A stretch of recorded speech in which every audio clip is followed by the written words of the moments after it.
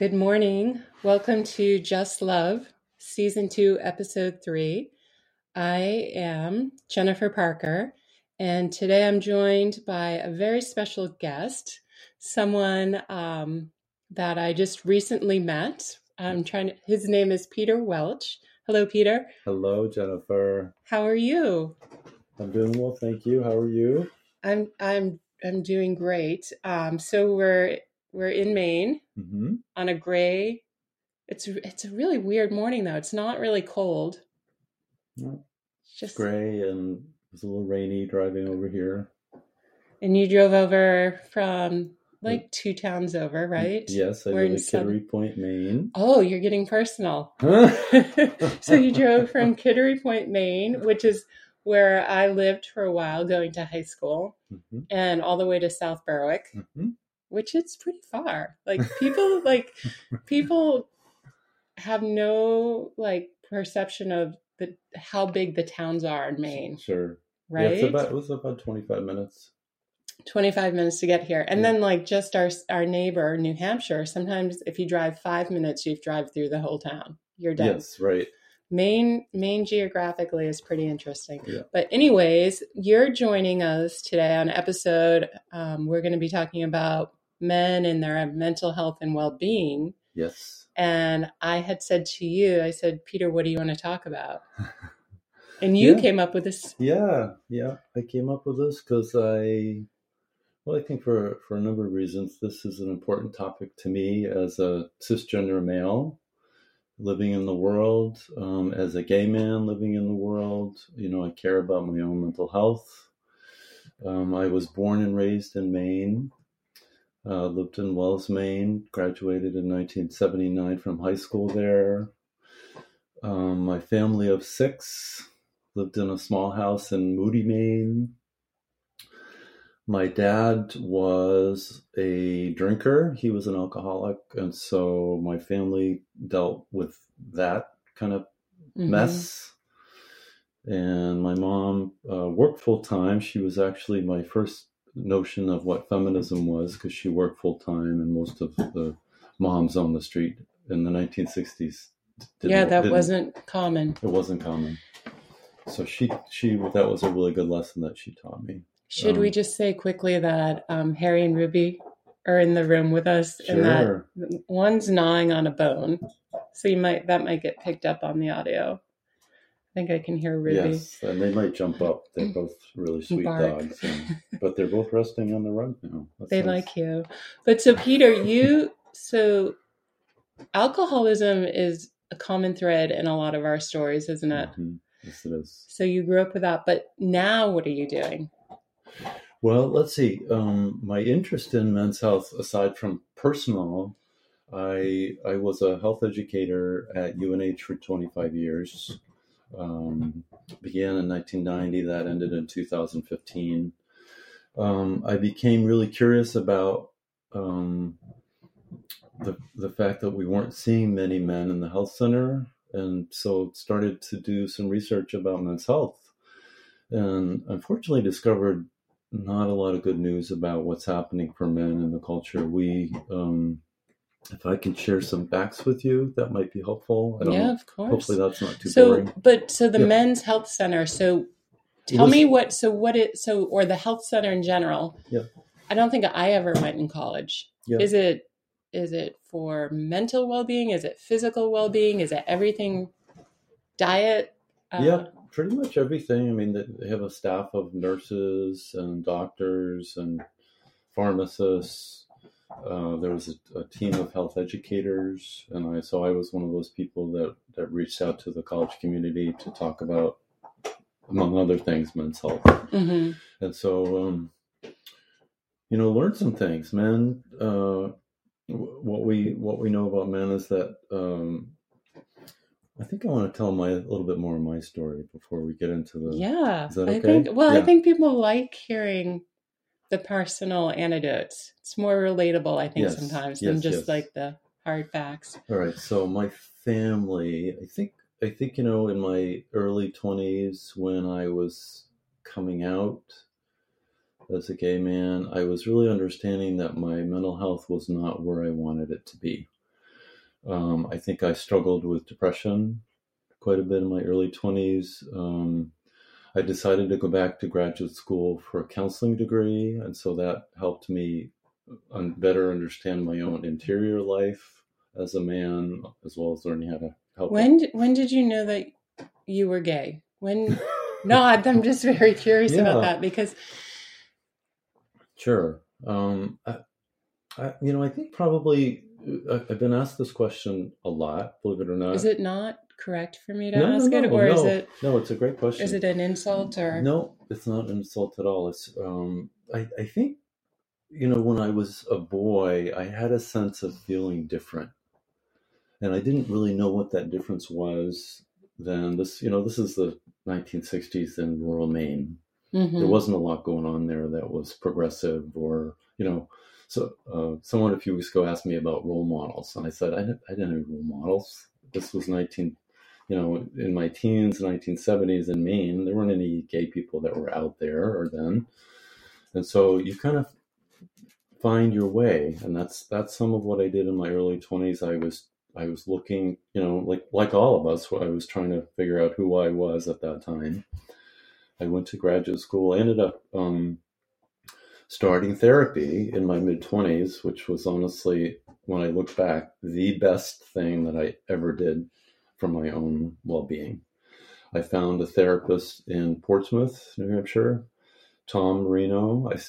This was 40 years ago now, and Tom is still with me. He actually died last year, which was very sad for me. But he had an incredible impact on my sense of self, my well-being. I mean, he let me know that I was okay, and he helped me navigate some really complicated feelings about who I was as a person, about my relationship with my mom and my dad.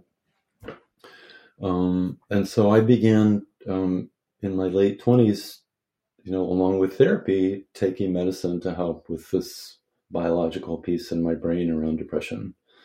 And I've been taking medicine all, over the past 30 years for that. And so I think I've mostly managed it pretty well. I mean, I certainly have bouts of feeling down. Mm-hmm. And I've had, since Tom, after being in therapy with Tom, I've had other therapists, which have been also helpful. You go down your path in your 30s and 40s and 50s. I'm 62 now. And so there are times when it's like, oh yeah, I think I need to get back into this. I need to talk to somebody. You need a tune-up, right? You need a tune-up. You need a tune-up. Who doesn't need a tune-up? Yeah. Right. But when I first went to counseling, it's not always a good match. No, it isn't. It's two human beings in a room, yes, in a very intimate setting. Yes. And some people just can drive you crazy or yes, not get you, yes, or you don't get them. Yeah. And what's that? You just don't click. Yeah. Yeah. You definitely need to click with someone. You need to, when you sit with them, you need to feel 100% safe, emotionally safe, and you need to feel like they like you. You know that, when you meet someone, so I met your husband first, Michael, mm-hmm, and oh my gosh, he would talk about you, right? He's very proud of you. And it's just, it's an interesting dynamic when you're learning about someone that you still haven't met, because you begin formulating ideas or impressions. And I've always played that game that I try to imagine what someone physically looks like before I see them for the first time. I used to do that when I was in sales. So what happened when you met me? Did it fit your preconceived ideas? Now I'm trying to think, was the first time that we met here for dinner, or was it in the store? I think it was in the store. You came in by yourself. And of course it was during that crazy busy season. Mm-hmm.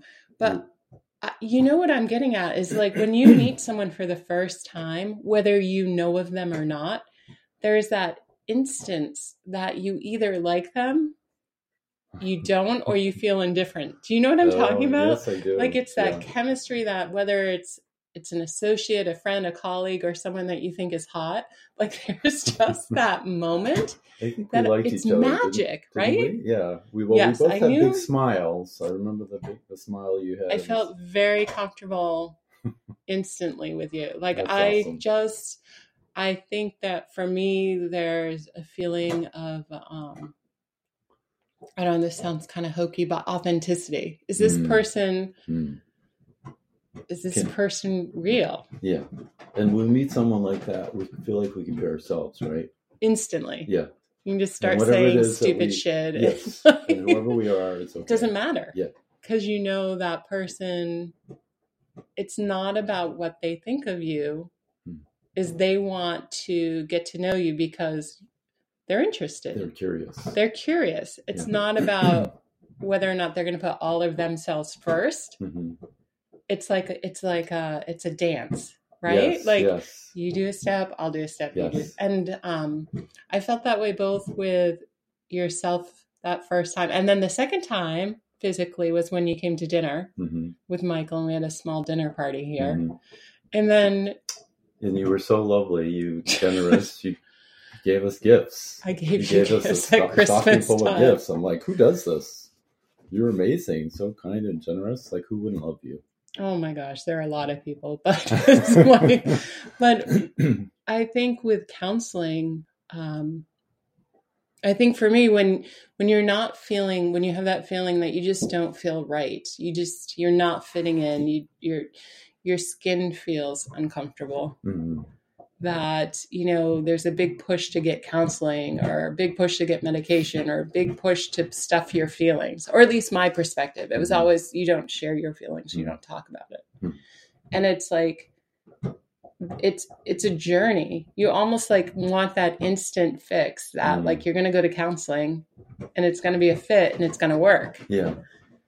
Well, I think, this is really interesting that you're talking about this, because I do think there are some different parameters for men around therapy. I still think therapy is... Men are different than women. Yeah. And I still think there's some taboo around, admitting to yourself that things aren't quite right, or that you might need help. What does it mean if you're somebody who's asking for help? You're making yourself vulnerable. What does that mean about your masculine identity, right? Do a lot of men openly talk about having gone to therapy or even considering it? Like, I'm trying to think of who I know right now that's gone to therapy that wasn't marriage counseling or family therapy. No. Those seem to be the acceptable.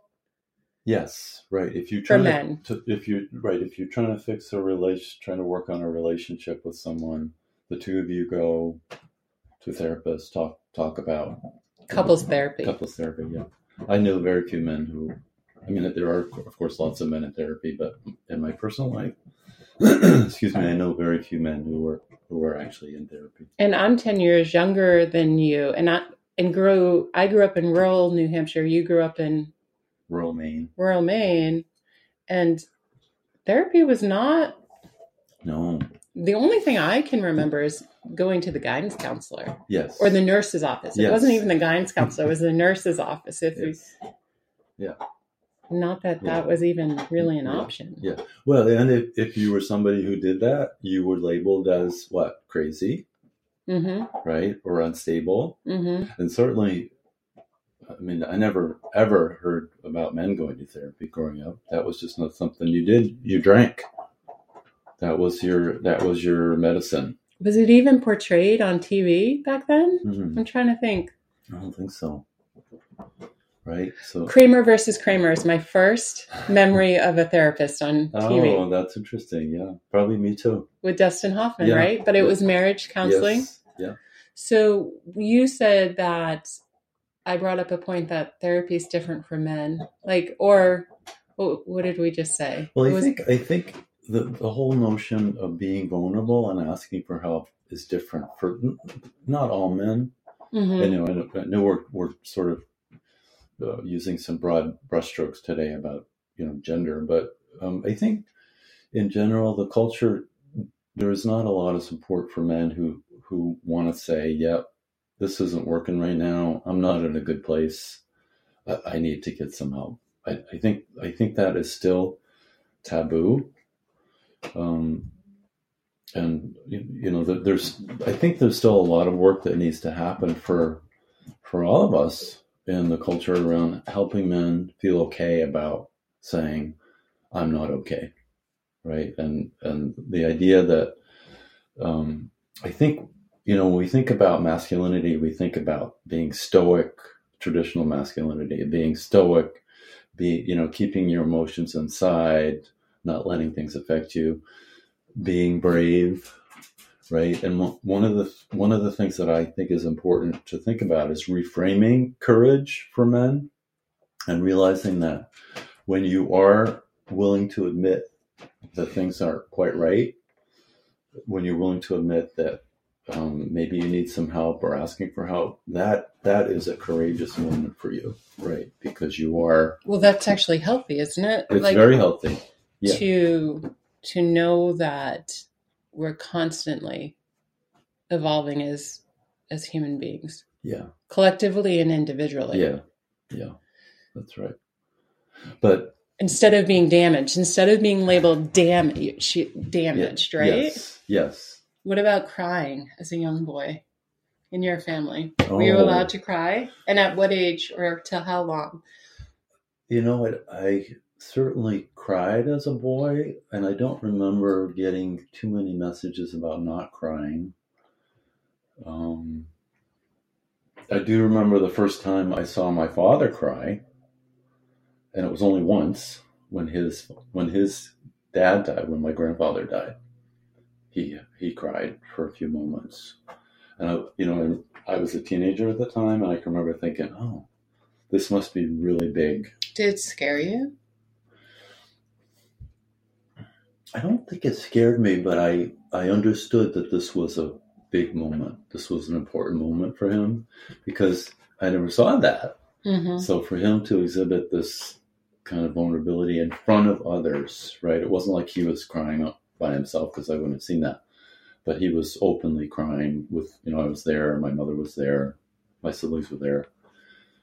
I think we all knew that this was a significant moment, because he was being vulnerable. It was lovely, actually, to see that my dad could feel. Mm-hmm. I know that sounds weird, but alcoholism is such an ugly disease, because it really kind of warps your sense of what's real.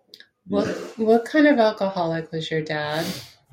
He was actually, I think, inherently a really nice guy, and he would drink mostly on the weekends, and would come home and, So drink away from the house. He wasn't...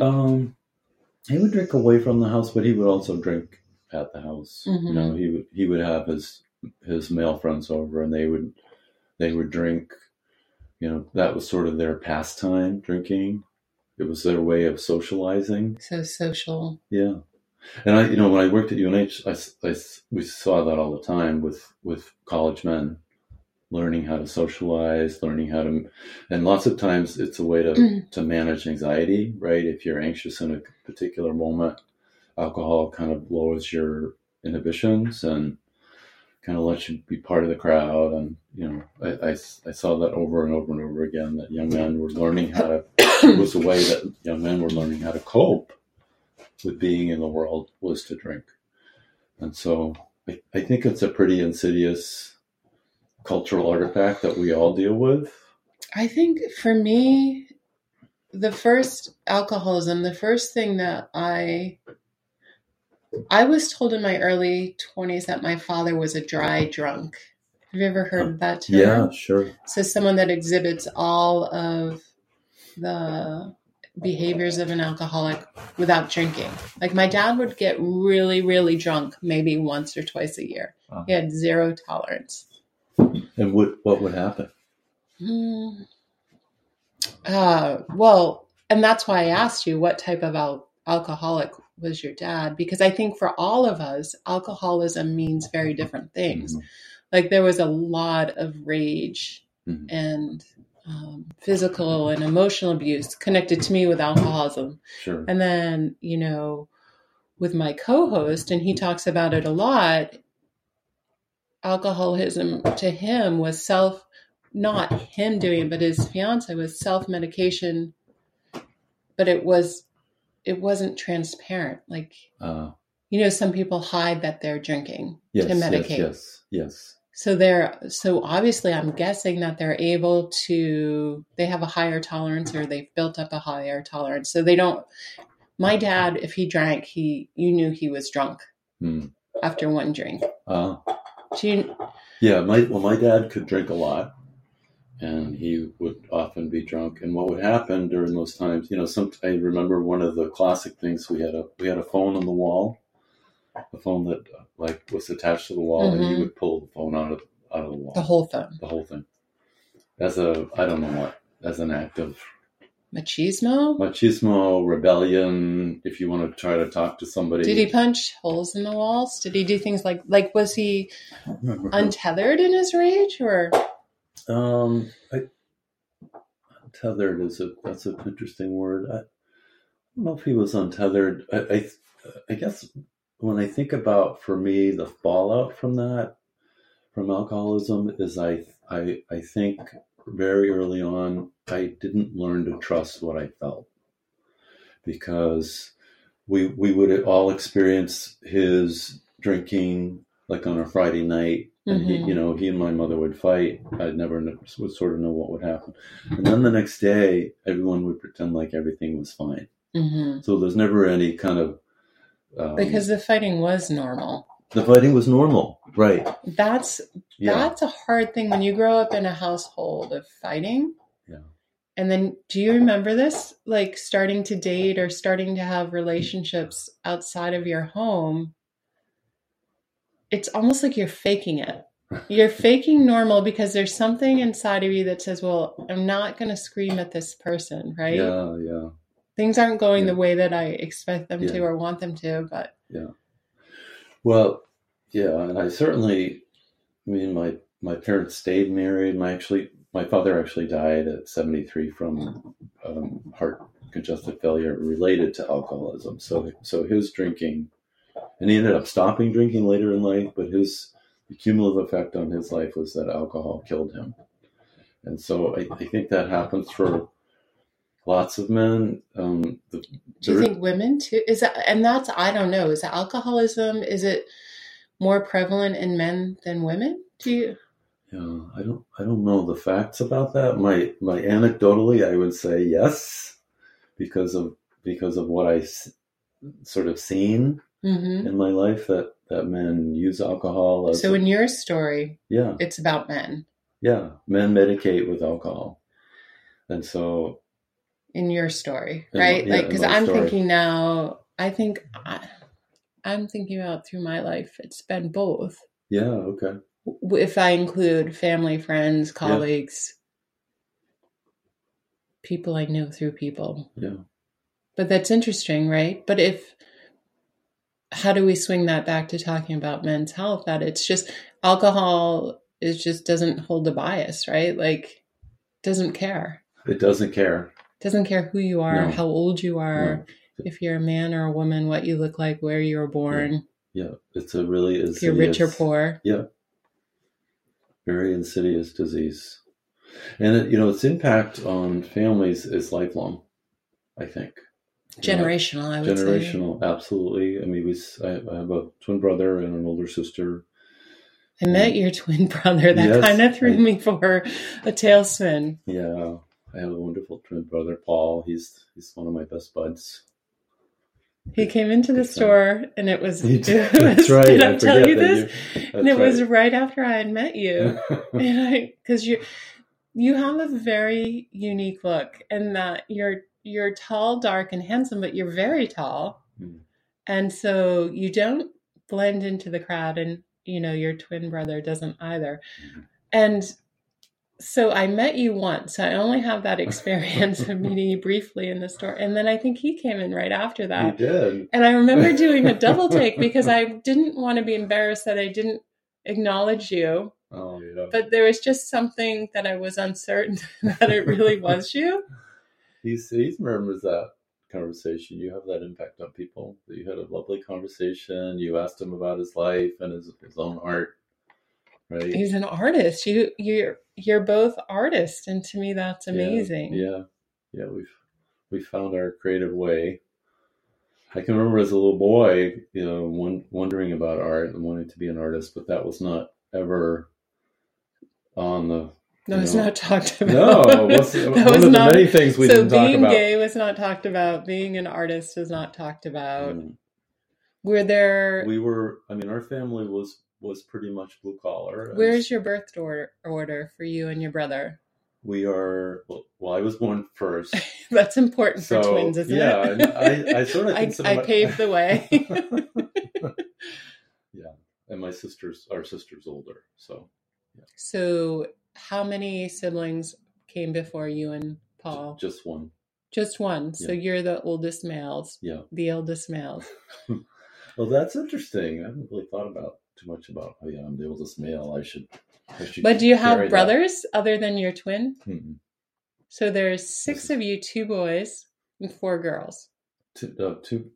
There were 6 in the family, so just 3 kids. Oh, just 3 kids. 3 kids. Okay. My mom and dad, and then my mother's grandmother. She was part of So when you say a family of 6, you include your parents and your grandmother. Yes. That's very sweet. Do you think that impacted you growing up with your grandmother in the house? Yes, profoundly.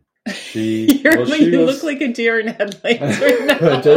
Oh my gosh, what did I just stumble on? I don't think I was expecting to talk about her. She was my mom worked full time, so we'd come home from school. She was your mom. She was our mom.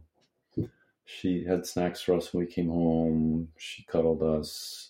She took care of things at home. She did, she cooked the meals. She did the laundry. She made the beds. Was she your maternal grandmother or your Yes, paternal? Maternal. Because I think that makes a difference sometimes. Yeah. Well, they had a tough relationship. It was tension there. So, but my grandmother was, she was a person who mothered me pretty much. Well, my mom was, at work. She was a good soul. She died when I was in my early 20s. So it's like losing a parent. It was like losing a parent, yeah. And then my paternal grandmother, who I also loved, she lived in South Berwick, Maine, in the same house for for 80 years. Last name Welch? Welch, yeah. So I went to high school with someone with the last name Welch. Now I'm just wondering. Who would that be, I wonder? A young, redheaded, fiery girl. Oh gosh, well that pretty much gives it away. I don't know if she lives near Jenny Welch. Does that sound familiar? No. It's just funny. But so to kind of swing back around to Men's Health. Yeah.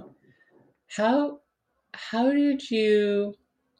Well, were you and your brother in tune to each other enough to know that when one was feeling good, did you kind of have that awareness of how each other was feeling in the 60s as twins? Yeah, we were, I think we were pretty good friends then. We shared a space, a very small bedroom, 2 twin beds. That was pretty much what was it in that bedroom. So we had to navigate that small space together. We were in the same classes all through school. We pretty much had similar interests in high school. So we were both did well in high school, and I think it was expected that we were going to go into college. Because that wasn't given back then. No. College wasn't the only choice like it is for kids now, it seems like.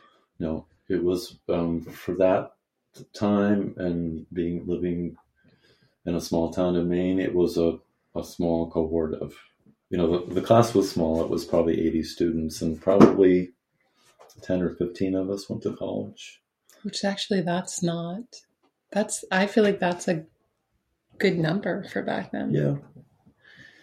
And then, so did you have down days in high school? Did you guys talk about that? Or if you were having challenges? Well, we both slept a lot.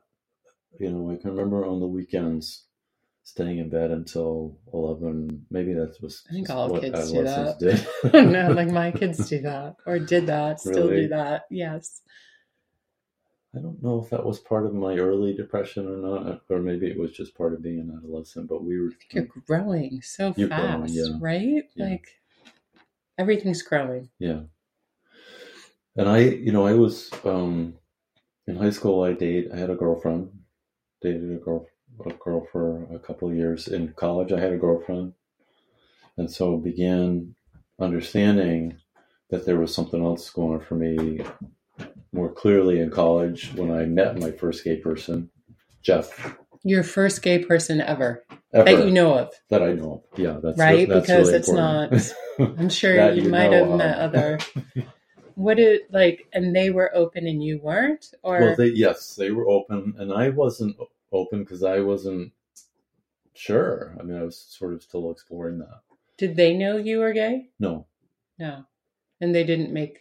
No, but he came out to me, and that was really a good thing for me. Like, okay, I'm meeting this other gay person who's comfortable in his skin, right? And that, for me, that was like, okay, that gave me a little bit more permission to say, okay, maybe this is also going on for me. And courage. Courage to wonder. Courage to wonder. Courage to be truthful with who you are, right? Courage to say, this is who I am, and even though the world around me says that this is wrong or whatever. This was the early 80s, and so what else? I remember horrific things happening in the news. Totally. Do you Well, it was also the beginning of the AIDS epidemic, and so I'm coming out, and then there's all this rhetoric around, okay, if you're gay, you're going to get HIV and die. Remember the little boy that had AIDS and they made the TV movie about him? What was his name? You don't remember? I do know. Ryan, was it Ryan something? Yeah. Yeah. And it was just like that. That opened it up, right? To say, okay, this can happen to anybody. But growing up, and I'm just trying to understand what it must have felt like for you, because growing up in Spofford, New Hampshire, like it was a village of 3,000 people, I think, like, and all blue collar and very sheltered. Yeah. And I remember a friend of mine wondering out loud if they were, but I don't know, like, if we even knew what it was. Do you know what I mean? Sure. It was almost like that ignorance of if you knew what gay was, or if you knew, I think back then, there was this shock game back then that I don't know where we heard these words, because honestly, we had the Encyclopedia Britannica that we would go to try to find I don't want to say nudies, but like pictures of things that we thought we probably shouldn't be looking at. Sure, curious. Being curious. And I remember some of my friends just saying these words and trying to act like they were all knowing, but they're... Do you remember some of the words? I remember one of the words, and I'm very embarrassed. And it was in middle school, and I remember hearing the word masturbate for the first time in middle school. Yeah. And my friend just dropping it into a sentence, and I'm convinced now she didn't know what it was. Sure. But she had, I don't know, right? But I feel like growing up in a sheltered small town is the information we got was so filtered. Definitely. And contrived. And well, you couldn't go anywhere. We didn't have the internet. You couldn't go anywhere to confirm or deny something. And try to explain pre-internet. So you go to the playground where the older kids hang out. You go to the Grange Hall. Right. What does this word mean? The swing set. Yeah. Yeah, the encyclopedias, we had a set of those, maybe many families. I remember going to the encyclopedia set and looking up gay, and it said happy. Sure. Happy. And then I remember looking up, and I don't want to offend you, but this is my story. This really happened. I remember looking up fag because someone had used it in a in a horrible way on the bus. Yeah. And back then on the bus was kindergarten through 8th grade because it was all taking place in one school. Mm-hmm. And it was a long bus ride. And I remember looking that word up and it said a bundle of sticks. Yes. And I could not understand why he was hurling this insult at this other kid, calling him a bundle of sticks. Like, I didn't know. Yeah. What, I found out. And when did you learn what that word meant? Do you remember? I think it was middle school. Yeah. Like you make that cross from the annex through the cafeteria into the wing, and you're suddenly into the land of middle schoolers with 6th, 7th, and 8th. Yes. And it's a whole different world. Yes. Yeah. So hurling that epithet out into the world, fag, was, when I growing up, for me, very common. People use that word all the time. Gay and fag was used all the time. I think this was even pre-gay. For you, like gay was big when I was in middle, but it wasn't hurled at. It was hurled at everybody. Yes. It was hurled. It didn't. It had like this huge umbrella. I can't even think of the word we would say now. Well, yes, and recently, "that's so gay" is a phrase that's been used in middle and high school, meaning that's what it was. That's so gay. That's weird, or that's bad, or that's strange, or And I don't know. I'm not saying that none of the kids, that there weren't any of the kids that were using it in the connotation of someone's not heterosexual, right? Someone's homosexual, so they're not part of the norm, in quotes, the norm. Mm-hmm. So that's when I heard that phrase being hurled, I just took it as something that wasn't cool. Right. And it's like... Well, when I was growing up, fag was, people used that. It was a cigarette, right? Well, it was also a cigarette. That was... If you're British, it's a cigarette. But what was it when you were growing up? Well, were you aware of it? Yeah, it was boys. It was boys. And you know what they were. You knew what they were saying. Absolutely. You're a fag. You're feminine. You're feminine. You're an outcast. You're emotional. You're weird. You're not part of the wussy. You're, in some ways they were saying you're like a girl. Yes, right? Like if... And so it's really important for us to look at that a little bit. Like, what's the worst thing that you can do, even today, for a boy is calling, oh, stop acting like a girl, don't cry. And so that says that there's something... Or don't be gay. Or don't be gay. But it says there's something wrong with being a girl. Or being gay. Or being gay.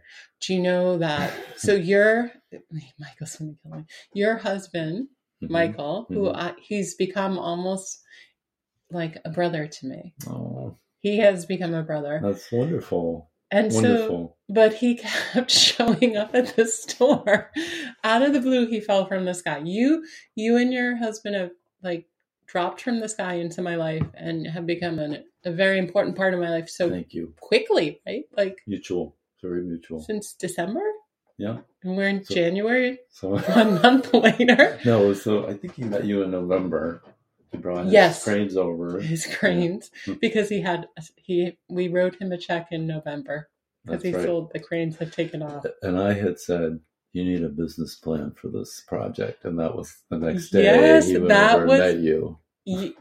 You both had some words about what the cranes were doing. So the cranes are origami cranes. Yes. Paper cranes that he just started folding for a reason. Yes. And they've become their own. They have become their own entity, symbolic of something really beautiful.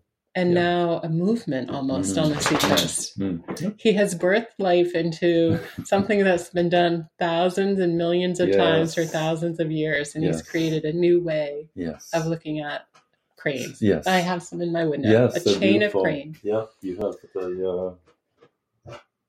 Oh, this one he designed for me. These are the chakras. These are the energy cranes. Yeah, beautiful. But so in the store, I'm just saying, I'm the first one to admit I don't have life down. Life is complicated and difficult for me some days, like to navigate. So saying you're so gay, right? Like in middle school, and it become ingrained as something part of your language. And Michael was doing something at the store, and he goes, there's a word that I really have to work on not using anymore, and I'm not going to say it because it's his word. And I go, right? I go, there's a lot of words. You know what I used to say all the time? And he goes, don't. He puts his hand up and he goes, don't say it. And I go, well, you just said that word. He goes, don't say it. Yeah. But in that moment, it became very real how powerful our words are. Yes. No matter who we are. Yes. And even if we have connotation or awareness of their power, they still sting. They still sting. And I like what you just said, because our sense of and meaning of words evolve over time. Like, for example, I would never use this word ever. And it's going to be the same word Michael was talking about. The N-word. Oh, no, different word. Okay. So. Yeah, I can't even go there because I don't have any experience, right? Yeah. With any perspective of that word. Growing up rural New Hampshire, the first person that I met that wasn't white was when I moved to Kittery Point, and that person became my first husband. Wow. That's crazy, right? Yeah. So you had a first-hand experience of what it was like to talk to someone who wasn't white. Yeah. How crazy is that? Yeah, and all the social milieu around having a different level of melanin in your skin, right? And how that impacts every aspect of your life. Yeah. I would actually like to see the F word become the F word, because I still think that people use fag. And I'd like to see that word evolve to a place of we can't use that word anymore. Right? Wait, so can we use the FU word? No. Definitely. Yeah, we say that a lot in this house. Yeah, good. Well, yeah. I think I read actually somewhere that research about using swear words can be emotionally beneficial. Can be healthy if you swear on occasion, certainly not if you use swear words. Some people say that it's a sign of intellect. Really? Oh, that's interesting. I don't know. It depends who's saying it, right? Yeah. But the F word, so the FAG word. Yes. You'd like to see it rise to Yes, I'd like to see it rise culturally. What are 5 words you'd like to see? Well, the F word.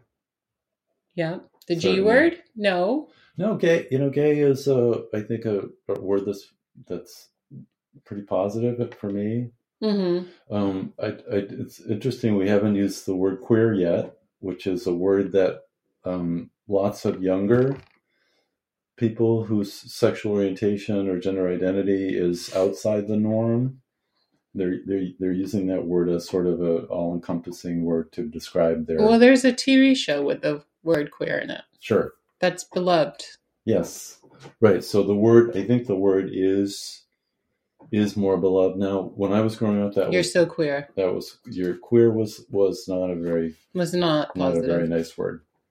So I have that lingering inside of me, right? You know what's interesting about men's health and like all of this? For a large part of my life, I was mistaken for a boy. Oh. Or alluded to that I was a boy. And then when I was traveling in my early 20s, I would wear suits and I had a pixie haircut. So it's really short. Yeah. And I have very broad shoulders. So I would often in airports, if someone was in line behind me and needed something, or would tap me on the shoulder and say, "Excuse me, sir." And and it's not that being a man or being masculine is bad, but I always took it as I wasn't feminine enough. Mm. I wasn't what I was. Somehow, is this really what we're talking about? Yeah. That you're not what you're supposed to be. Yeah. So there are all these So I teach a class at UNH on exploring gender and masculinity, and we talk about the social construction of gender. Mm-hmm. So what you're talking about is you weren't fitting into the society's ideas about what a female should physically be like and look like, right? You were at that time sort of outside that norm. Your hair was short, you had broad shoulders. You were mistaken, right, from another person mistaken you for as a male. And so that's a really interesting experience to have, isn't it? But is that coming from, because people have a hard time believing that when I tell them, and not that I'm not saying I'm not attractive, but I'm not one that leans into beauty. Like, I'm not one that,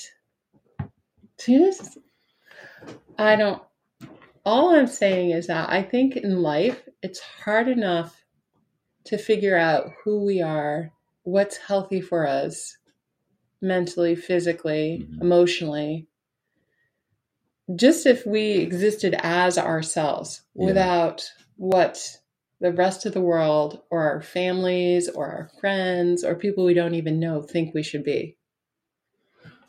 Isn't that a lovely ideal? It is. It's a lovely ideal to say, I'm going to be who I am without any social constraints. Unfortunately, most of us have some social constraints. I mean, I'm dressed in pants and You look like a Mainer. I look like a Mainer. You have a thermal shirt on. And dungaree. Do we even say dungarees anymore? No. I do. Levi's. Bougie. You have bougie glasses on, though. The thing about you is that you do have that Mainer appearance. But there's always, I've noticed there's one thing that kind of raises the bar just a little bit with you. Whether it's your glasses today. It's your glasses today, or which I love that. Thank you. I don't know what this has to do with men's health. Well, I'm just thinking you're free to be you. What was that those cartoons on Saturday mornings? Free to be. Okay, so can I tell you a little bit about Free to Be? Because I think there was a point in my life where I thought, you know what? I am who I am. And if other people don't like it, can I say this? They can go fuck themselves. You can say fuck it. Did you get to that point? You can say, honestly, you got to that point where you have that certainty that people can go fuck themselves if they don't like you. Absolutely. How free is that? Very. I don't know if I've gotten there. And do men get there quicker than women on a whole? What an interesting question. Probably, certainly as a white male in the culture, I'm being tall. I have some privileges already sort of. I see a lot of men with that attitude. Go fuck yourself if you don't like it. Right? Well, I'm hoping that mine just in traffic. Well, I hope mine isn't. I hope mine isn't arrogance or hubris. I hope. What does hubris mean? That's a great word. Hubris means arrogance with attitude. So I hope it's not. I hope it's, for me, it's just I'm going to be bravado. Is that hubris? Sure. Yeah, it's about for me. It's just about being who I am as a man, as a sensitive man. I consider myself a soft man. I don't have very thick skin. I really want to cherish those things, despite the fact that the culture all around me, pressing against me, is saying I should be something else, right? You should be more tough. You should be more, keep your emotions to yourself. Why do you think it's so very difficult for some of us to not only keep the space that's ours, but also not give it away freely to other people's beliefs and ideas? Mm-hmm. Do you know what I'm saying? So this is my space in the world. This 2 feet in front of me, sometimes it extends to 3 feet. Some people have a 6-inch bubble, right? Sure. But this space around me is mine to exist. And I can guard that space. I can wall it up, or I can freely give it away. And I feel I wonder why. So someone not openly admitting who they are, or someone trying to portray that they are something they're not, for whatever reason, they're not honoring that space that's theirs to be who they are. Sure. To coexist. I guess it's a question of why is it that we're so quick not to allow ourselves and others to coexist just as we are. Yeah, to kind of gently bump up against each other. Or and I think you're also talking about having healthy boundaries. Yeah. Right? And so I think So how do we get to that place that we have healthy boundaries and that we know that space around us is so secure that regardless of whoever I'm dating, whatever my children are doing, my other family, if I'm secure in my space and knowing that that's my space to manage, it doesn't matter what this person next to me is saying or doing. Sure. That doesn't take away from who I am. Do you know what I mean? So like, I think like in our circles, or from my perspective, if I have very thin skin, that if the person next to me is getting angry, then I somehow automatically feel it's something I've done. I can't allow their anger to just simply be what it is without it affecting how I feel about myself. You're like, what are you talking about? This is the stuff that's a good, that's a good thing to talk about in therapy, I think, to figure out like. Haven't you podcast and writing to me are therapy? Haven't you figured that out yet? I haven't been to a therapist since my 20s. Well, you are talking about boundaries, I think. And so I think for people who are survivors of any kind of trauma, I consider alcoholism a trauma. And so we have to figure out what those boundaries are, because they oftentimes have been violated. And so as children, as adolescents, as young adults, we have to understand that we have to figure out what our own sort of both physical and emotional boundaries are. And I think for me to understand, even though I understand that I have thin skin, I also understand that our boundaries are, what's the word? I'm thinking of pliable, but that's not the right word. Malleable? No. Malleable. Malleable infers. Flexible. Like our boundaries. Our boundaries are and should be flexible, based on, who we're with, what we're doing, where we are. Yeah. But to have an understanding that doesn't impact our sense of self, right? I'm still okay. Or does it? So you're talking about men's health and well-being. If men are expected to always be brave, strong, courageous in a way that their emotions are locked away, right? Then their boundaries are less pliable or less, in a way, right? That's right. What society deems a good man, right? Like, because we know everyone's human and everyone has moments where they don't live up to expectations, good or bad. Yeah. Right. And you're absolutely right. I think and particularly around when we're talking about some traditional ideas of masculinity, so being stoic, having to kind of be strong, we understand that, there's lots of research around this that says that those kinds of ways of being in the world aren't generally very good for men or the people around them, because we know there's a lot that's kind of bubbling inside that isn't being addressed, right? Or is addressed in some unhealthy ways through, medicating through alcohol or sex addiction or anger, or, whatever.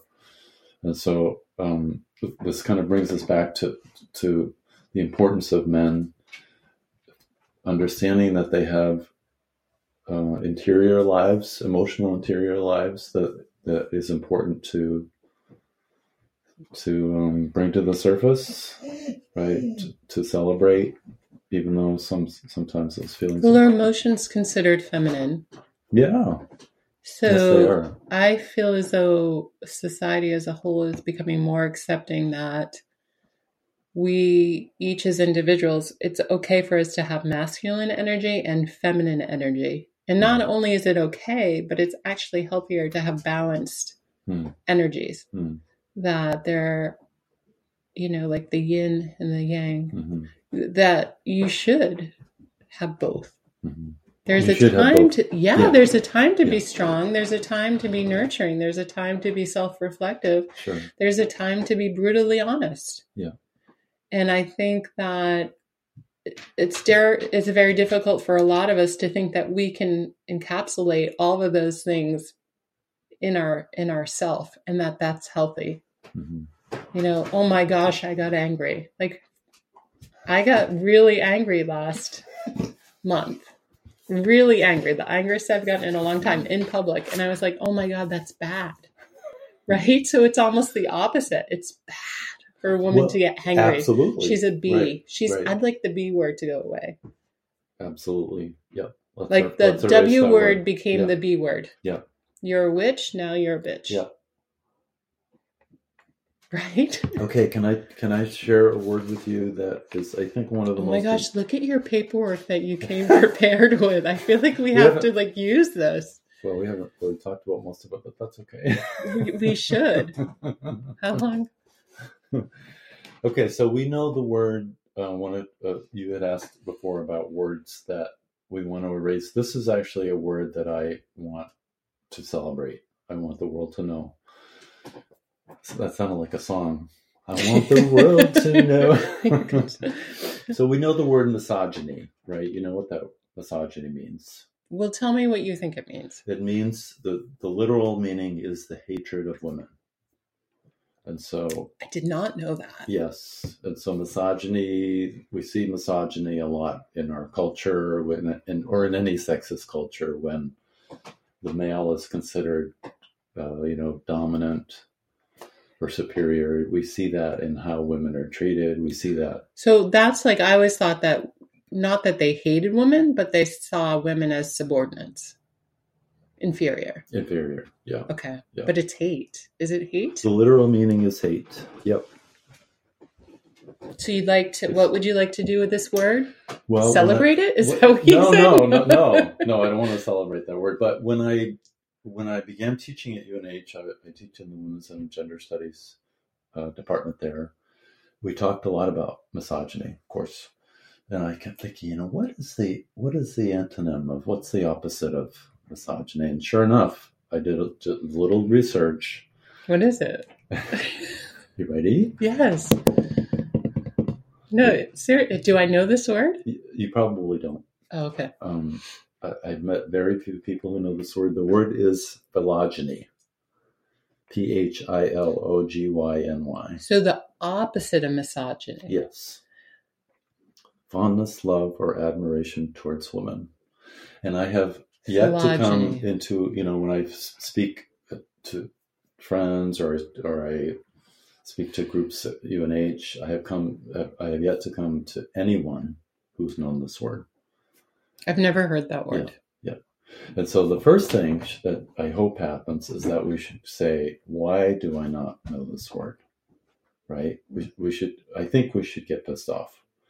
Why, and all the words that we could know, why don't we know this word? It's really an important word. I know why. This is where I become like the youngest child. This is where why do you think we don't? This is where David usually rolls his eyes.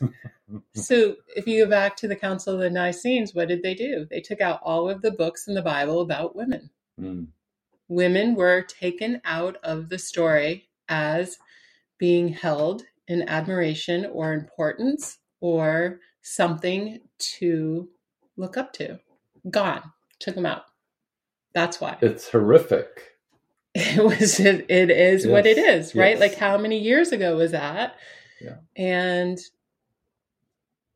how, well, it's happened over and over and over with different groups of people since time began. Mm-hmm. We're just going to erase this group of people as holding any importance or any value in our story. And in his story, right? Women have little or no importance. And, David will get frustrated when I say, he goes, well, it was traditional roles were that the men did this and the women did this. And I go, no, that's bullshit. The women were doing it all along. They just weren't given credit. That's right. They were working under pseudonyms so they wouldn't suffer repercussions. So we are still writing his story. Yes, that's right. We are we? Well, I don't know. We are, if I think words create worlds. Do we have a woman vice president? We did. We do. Yes, we do. That's how much I listen to politics now. Yes, we do. That's a really good thing. We need to keep going. We need to. Why is it that other countries have had women presidents, and the leader of the free world? I think this is beyond the scope of my look at today. This is how ego works, right? The topic is men's health, and Jen brings it back to women. So you're right. That's another day. Yeah. So if we come back to this word, phylogeny. Oh, you brought this up. You're responsible for the diversion, phylogeny. You have to take credit. I will take credit for the diversion. Okay, go back to that. If we figure out how we can embody this word, right? How can we each embody this word? And for me, there are lots of things I can do or do as a man that supports the lives of women. An example, when after the 2016 election, I don't want to get too far into politics, but we went to the Women's March in Portsmouth. One of the marchers had a pink hat on. The pussy hat? Pussy hat. And Michael said, "Oh, I like your hat." And so this is part of the ethos of this organization. If you have a hat and someone speaks to you positively about it, you offer either your hat or a new hat. Yeah, you hand it over. Yeah. And so did Michael wear it? Yeah, well, she happened to have an extra hat, and she gave it to Michael. He's like, "Wow, that's so cool." So we left that event, and I thought, I need to do something. So I ended up over the next 2 years knitting maybe 80 pussy hats. I don't know why I find that funny. I don't know. Funny? Why is that funny? Can I say this without... So I went to the Women's March in Boston with a great group of women. Yeah. And I never felt comfortable wearing that hat. Oh. I don't know why. I don't know. But anyways, so phylogeny means fondness, love of, or admiration towards women. Yeah. What's the word that means fondness, love, or admiration towards men? Philandry. Oh, you have it. Yeah. So I'm always about, why does the pendulum have to swing so far before we can get to a normal state of healthy till it comes back to the middle? Why? Why do we have to do that? If we're all intelligent beings, why do we have to swing the opposite amount of force, equal in force to the other side? Yes, I don't know. Why do we have to go to speaking about the admiration of women instead of just saying, we're all intelligent beings? Yes. Why can't we just go to the place that we admire everyone? Yes. And not saying you have to like them, but we respect and admire each and every one of us. Well, can I tell you, some of my greatest teachers in my life have been transgender people, because they offer some of what I think you just described. They offer something beyond the binary of male and female. They offer something outside of that social construct of male and female. They have, I think, enormous offerings to teach us about what it means to be a gendered person in the world, and how they have found agency by some. I don't want to speak for a large, diverse group of people, but my sense of the transgender people I know and love is that they're finding their way in a very cumbersome environment where, oh my gosh, they're often vilified because we are a culture that says, are you this or are you that? Mark the box, right? And then at the bottom of the list, what's your choice? That's right. Other. Yeah. Right. You're this, and this, or you're other. Yeah. And so there is a sense of, I think, claiming other for the transgender people that I know, claiming other in some very positive ways. I'm going to be other. I'm going to create new words to describe who I am and what it means for me to be a gendered being in the world. Is that, I guess this is my point, that, that silly little saying that, why can't we all just get along? Like, why is it so important that we have this, like being in the State House? It was not about moving forward, compromise and collaboration, getting to a point that you can agree to agree. Mm-hmm. It was about proving that you're right. Mm-hmm. Everyone was there trying to prove that they were right and the other person was wrong. That's what it's become. You're wrong, I'm right. Yeah. So why is it so difficult as a collective consciousness to get to the point where we just accept differences? And why is that so, like, sometimes people will use the word woke, which that word confuses me because there's a specific meaning for woke, and then there's a way that everyone's using it. Mm-hmm. But why can't we, like they teach in preschool, in kindergarten, in circle, we're all going to listen to everybody. You might not like what everybody says, but everybody gets a chance to speak and be heard. Yes, that's right. And be heard. But you don't have to like what they're saying. And everybody's voice has value. Yeah, is that not true? Like you would think the way that our world reacts, humanity reacts at every turn, that can't be true, right? Because we don't give value to every person. We don't. And, when you were describing your experience at the State House, I thought, God, that just sounds like ego to me. That just sounds like that they're focused on, I'm the person who's right. Listen to me, I'm the person who's right, rather than... Well, for me, it's pushing policy. You're pushing policy to get it through and not considering that any piece of policy is going to have a positive and a negative effect. Mm-hmm. It doesn't matter what it is. Someone will be affected positively. Someone will be affected negatively on any piece of policy. So it's like your goal is to get that policy enacted because that's where the money is. So it's push it through. It's not about affecting the best legislation for everybody because that's not possible, right? How can you affect everybody in a positive way? Where it's so weird. We recognize that we all have different needs and we are all innately different. We know that intuitively, right? Mm-hmm. There's no way not to know that with disagreement or not being able to come to terms with people in your lives, even in your own family. You can't get to a place that you can simply accept someone. Right. So what's our social legislation that would create equality among us where we each felt valued? I think it's back to each that space we each have. Sure. It's back to kindergarten, isn't it? You think about going back to kindergarten and realizing that there's so much that we learn through life that I think we have to unlearn. This is really fascinating, and we're over an hour, and that's up to you if you want to keep going. I don't know your schedule today. But someone said to me recently, and it really caught me off guard. It was someone that I've known for a long time. I know of them. They know of me. We've had brief interactions one-on-one, like over a span of 25 years. Mm-hmm. Very different ideologies, philosophies, way about moving life. But yet, ironically, there are a lot of similarities. Mm-hmm.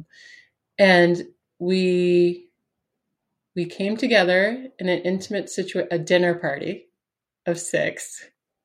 And this individual said to me, they knew that I was in favor of red flag policy, right?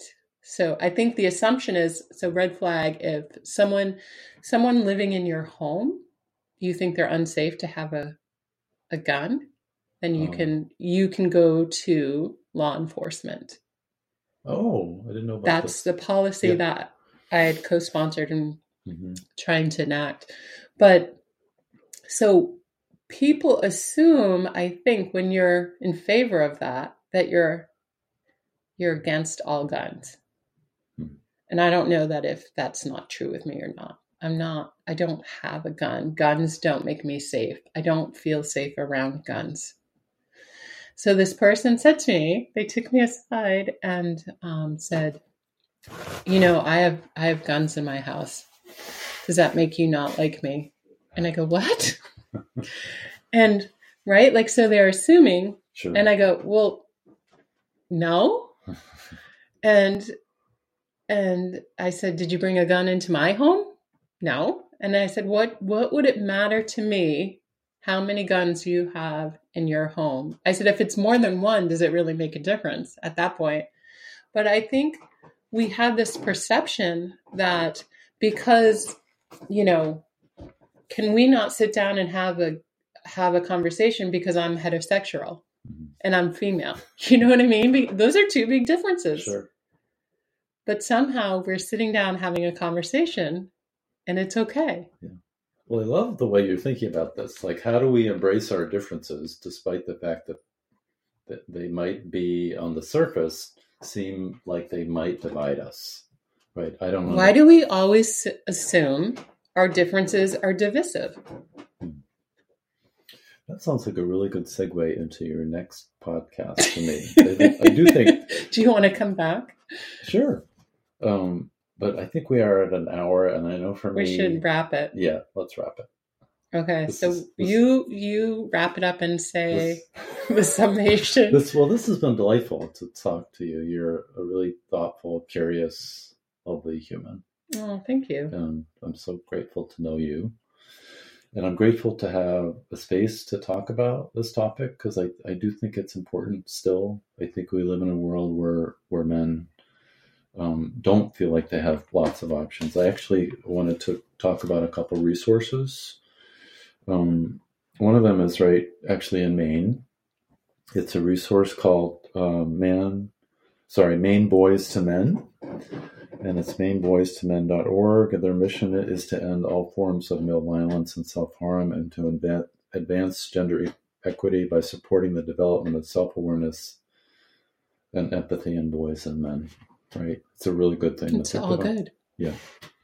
There is also this, the National Institute of Mental Health has this series called Real Men and Real Depression. So if there are men out there who are listening to this that might feel like they want to learn more about their own emotional health, they could go to this website and hear the stories of some men who have successfully managed their depression. I'm very thankful for you, Peter. I feel like it's been a gift, and I think it's a way for me to consider new things. Awesome. And also... Me too. Yeah, it's all good. Do you want to say those words? What was the word again that... Philogyny, Philogynny, is the fondest love or admiration towards women. And then the admiration of men? Philandry. Yeah.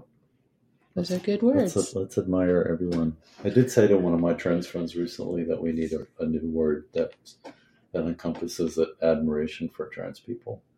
So I like your idea of what's the admiration of human beings. Wouldn't that be nice? That's your homework. Okay. To see if there is a word of mankind. Humankind. Yeah. Let's find it. If we don't find it, we're going to make it. We're going to make it. Let's create it. All right. Well, thank you so much. And we hope to have you on again. And yeah, thank you. It's been great. Thank you.